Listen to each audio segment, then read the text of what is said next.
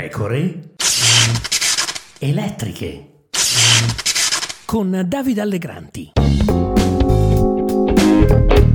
Siccome non abbiamo mai occasione di discutere di questi temi e siccome il bilancio della Camera affronta anche il tema delle indennità, vorrei ancora una volta, mi rivolgo a tutti i colleghi e chiedo attenzione, perché uno dei luoghi comuni della campagna che si sviluppa è che i parlamentari, in particolare i deputati, godono di stipendi d'oro.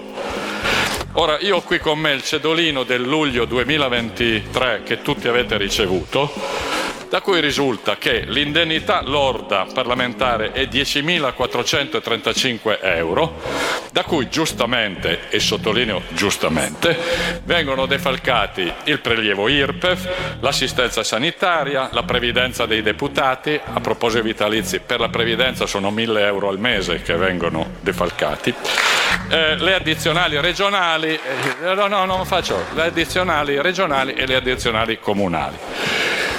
Fatti tutti questi giusti prelievi, l'indennità netta di qualsiasi deputato, tutti noi, perché questo cedolino è uguale per tutti, è 4.718 euro al mese.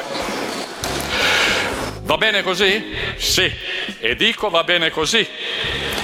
L'unica cosa che chiederei a tutti i colleghi è d'ora in avanti, ogni qualvolta sentite dire, e non diciamolo noi per primi, che i deputati godono di stipendi d'oro, non è vero, perché 4.718 euro al mese sono una buona indennità e va bene così, ma non sono degli stipendi d'oro. Benvenuti, qui Davide Allegranti, nuova puntata delle pecore elettriche. Oggi sono in molti a prendersela con Piero Fassino per la sua sortita alla Camera, anche nel PD a partire dalla segretaria Elly Schlein. Non mi stupisce, veniamo da anni e anni di sostanziosi attacchi alle istituzioni e non starò qui nuovamente a fare la genealogia dell'antipolitica. Mi limito a dire che la democrazia ha un costo, se vogliamo metterla in questi termini, e che è giusto difenderlo. Entrando nello specifico, però, vorrei riportare un passaggio di una conversazione che ho avuto con Gianni Cooperlo e che è contenuta nel mio recente libro sul PD. La trovo utile a capire un punto della questione che Fassino non ha avuto il tempo di affrontare.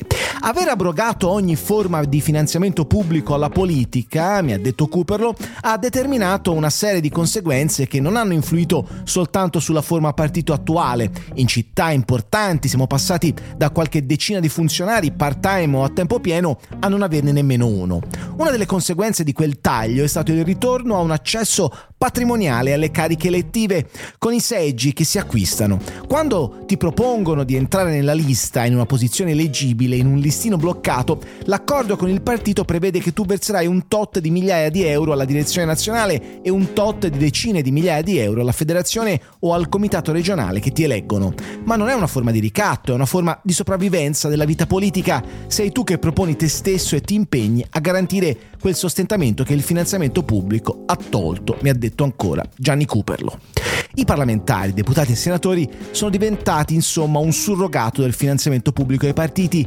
Nel PD, per esempio, gli aspiranti parlamentari versano decine di migliaia di euro una tantum al momento della candidatura. Prendiamo il caso di un candidato del PD in Lombardia. Versa 15.000 euro al partito nazionale e 35.000 euro al partito regionale, ma ogni regione decide per sé. Poi c'è la cifra che versano ogni mese al partito una volta eletti i parlamentari, 1.500 euro al nazionale più una quota per il regionale. Per dire, per la Lombardia è di 1.200 euro la quota, di cui una parte poi viene distribuita ai livelli provinciali. L'idea che la democrazia possa essere gratis o costare poco è pericolosa. Lo aveva già spiegato bene Max Weber nella Politica come professione. Un reclutamento non plutocratico del personale politico, dei dirigenti e dei loro seguaci è legato all'ovvio presupposto che dall'esercizio della politica provengano a questi politici dei redditi regolari e sicuri.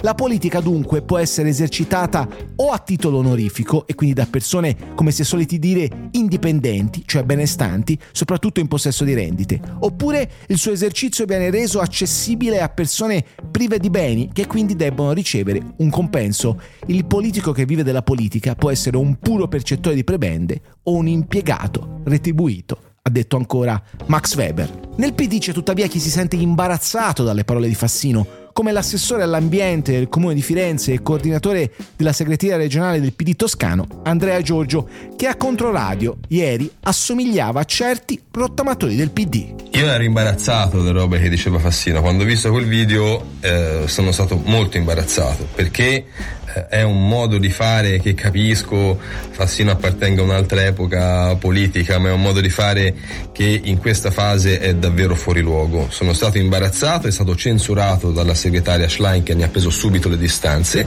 dicendo che quello che ha detto Fassino non rappresenta il punto di vista del Partito Democratico, e credo che non debba essere messo in discussione il nostro impegno su tutte le questioni sociali che stiamo affrontando finalmente, perché il PD da qualche mese si sta occupando di casa, lavoro, reddito, salario, welfare, non si sta occupando di beghe interne, di discussioni. Quell'intervento è censurabile. Io spero che Fassino pensi alle stupidaggini che ha detto nelle forme e nei contenuti, e che ci lasci fare le nostre battaglie senza continuare ad aprire bocca per dire quelle roba lì.